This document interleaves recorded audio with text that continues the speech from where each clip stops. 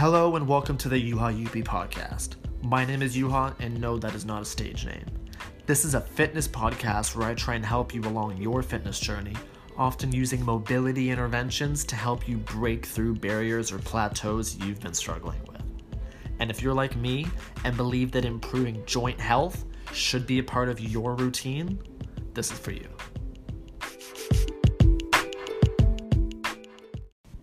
Today we're going to talk about the 6 questions you should ask yourself to better understand how mobility training can help you.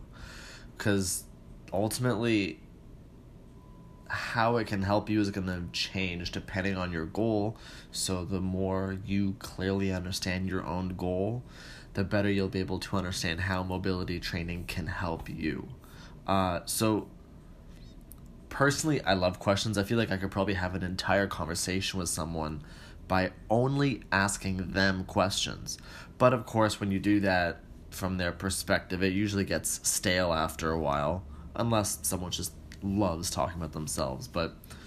So I was recently reading an article, and it was talking about strength training strategies, and it was talking about what's better, high frequency or low frequency, or high intensity or low intensity, or high frequency, low intensity, high intensity, low frequency, and just kind of comparing the two. And I just couldn't help but think that this can really relate to mobility training. People that are looking to improve how well they move, usable ranges of motion, improving their joint health. What are the 6 questions? Basically, the 6 questions are divided into 3 categories, and I'm going to talk about that now. The first category is frequency. The second category is intensity, and the third category is exercise selection. So, on the topic of frequency,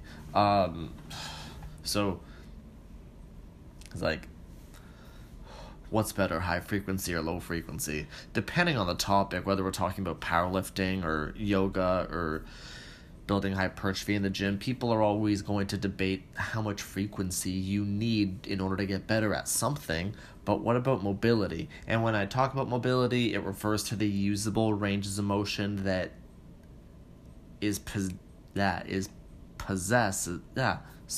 Mobility refers to the amount of usable range of motion that one possesses at an articulation, as per the definition from the functional range systems. So, the first question I want you to ask is, what do you spend your time doing? Really analyze what your work week looks like, and if most of your day is being sedentary, that is something to factor in. A week has 168 hours, and of those, how many hours is spent being physically active? Maybe a couple?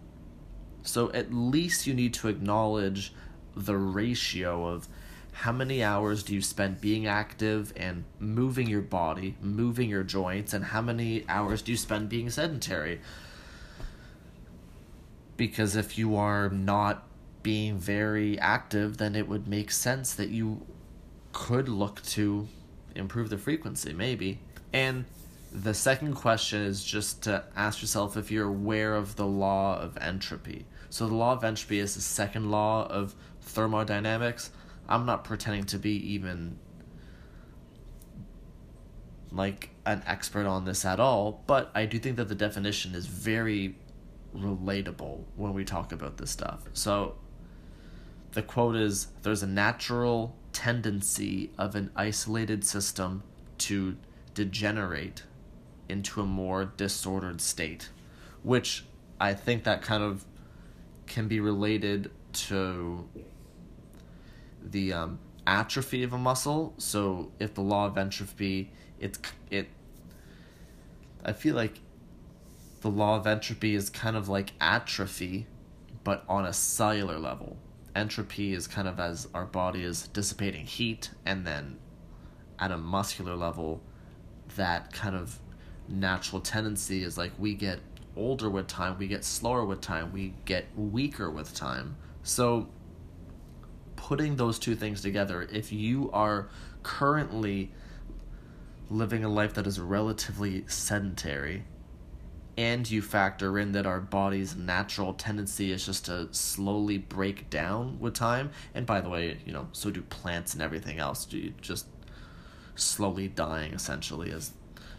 So factoring in those two things, if you're not very active and the body's natural tendencies to get worse with time, then it would make sense to include high frequency of mobility training, of making it a consistent part of your day, a consistent part of your week, something that you just do as an ongoing practice. Because if our body wants to go one way, we have the choice. If you want to slow down the rate in which things are going to break down, then we should probably be doing high frequency.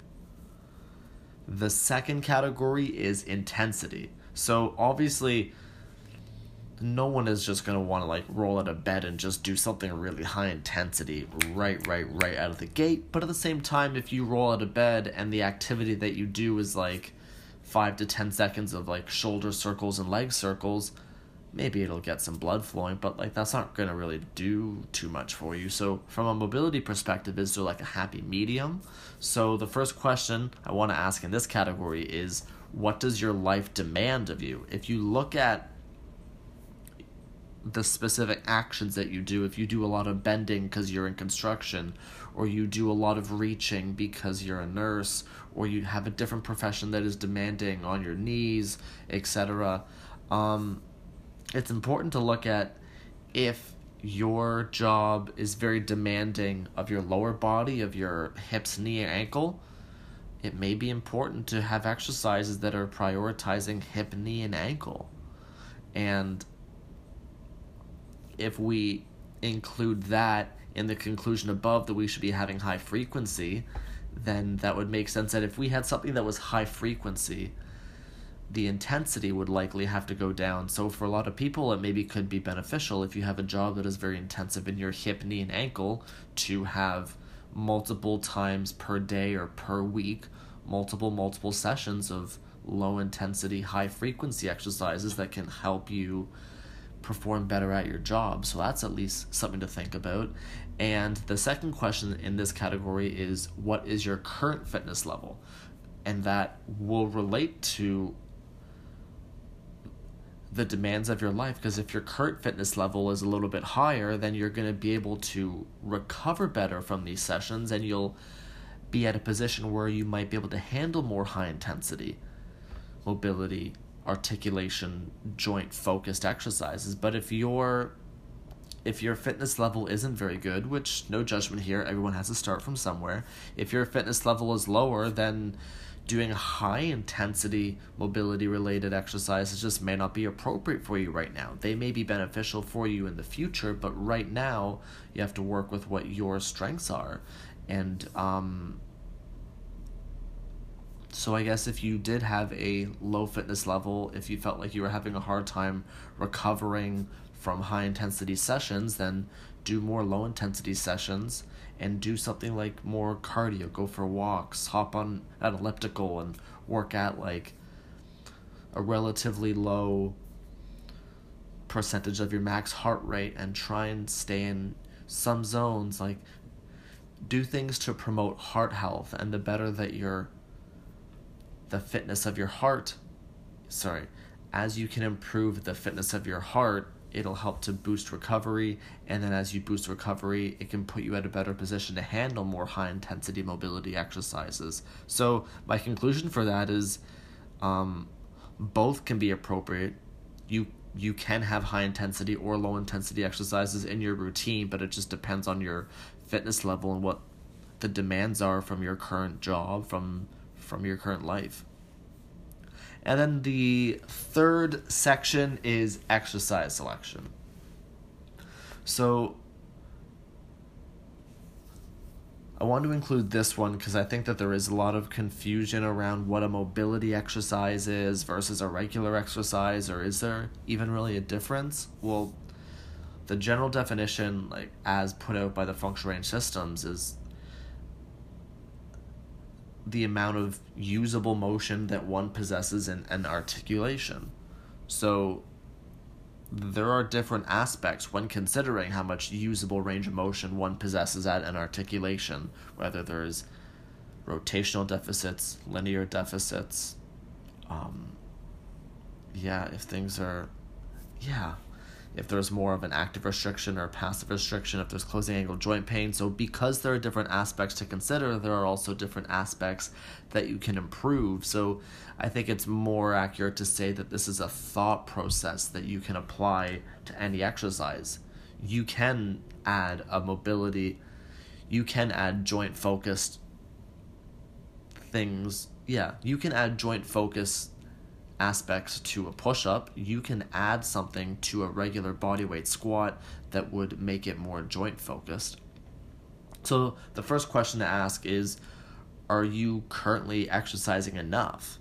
Are your current exercises enough? Are the current list of exercises that you do, are they enough to check the boxes of doing hip mobility exercises? Well, let's talk about the hip, for example. Here's every movement that the hip can go through. Internal rotation, external rotation, flexion, extension, abduction, adduction, and circumduction. So if any one of those movements are neglected in your training, the health of your hip is slowly going to get worse over time. And also joints not only work in flexion, but there are flexion zones. So you may have some strength in hip external rotation, but you may not have as much strength in hip external rotation if your hip is abducted or if your hip is in more extension. Things are more zone based, and you can be stronger in some zones and less strong in some other zones. So it's important to at least think about the exercises that you're doing. It's not that a squat is bad, but it's that you cannot look to a squat to do everything for your legs. You cannot look to squat, deadlift, lunge. You cannot look to those 3 exercises and say, yep, it hits the quads, the hamstrings, and the glutes, I'm good. No, there's more things to consider than just those muscle groups, because when you look at it from a joint perspective, you realize that there's a lot more that you can consider and that you should consider for the benefit of yourself. And then the second question is to ask yourself if the exercises in the training that you're currently doing, are you doing more internal or external loading? I think for a lot of people you can have both, but it just depends on what you're ready for. So if you're new to mobility training, internal, external loading, how it relates to mobility training is often mobility training we're trying to expand ranges of motion, so we are often challenging someone to go into new or unfamiliar ranges of motion. And if you're training in a new unfamiliar range of motion, then by default you should be choosing to do things that are the safest in those positions. So for example, when you're in an end range that may be new to you, it is the safest contraction to choose to train with isometrics. So that's why we do Pales rails. We train end range strength isometrically because that's the safest contraction. And when it comes to loading in end ranges, the safest is also internal loading, like creating full body tension, maximal voluntary contraction, things like that. Just like a comparison would be like if you were to give someone a really tight handshake and you can feel it travel up your forearm into your elbow, into your bicep and your arm region, that's an example of irradiating tension. And applying things like that is definitely safe in the beginning, but as people get stronger, as you use progressive overload in those ranges, there can definitely be benefits to adding load. Very light load compared to the other ranges of motion, but that is definitely something to consider. So my conclusion on the exercise selection is, regardless of your goal, everybody should be moving and training each joint through full pain-free ranges of motion often. And when training in your end ranges, using internal loading is incredibly underrated. That's not to say that external loading is bad, but internal loading is incredibly underrated because of how safe it is, and with how quickly some people jump the gun and stop doing that, when it can give a lot of benefits. Thank you, and that's everything for today. See you in the next episode.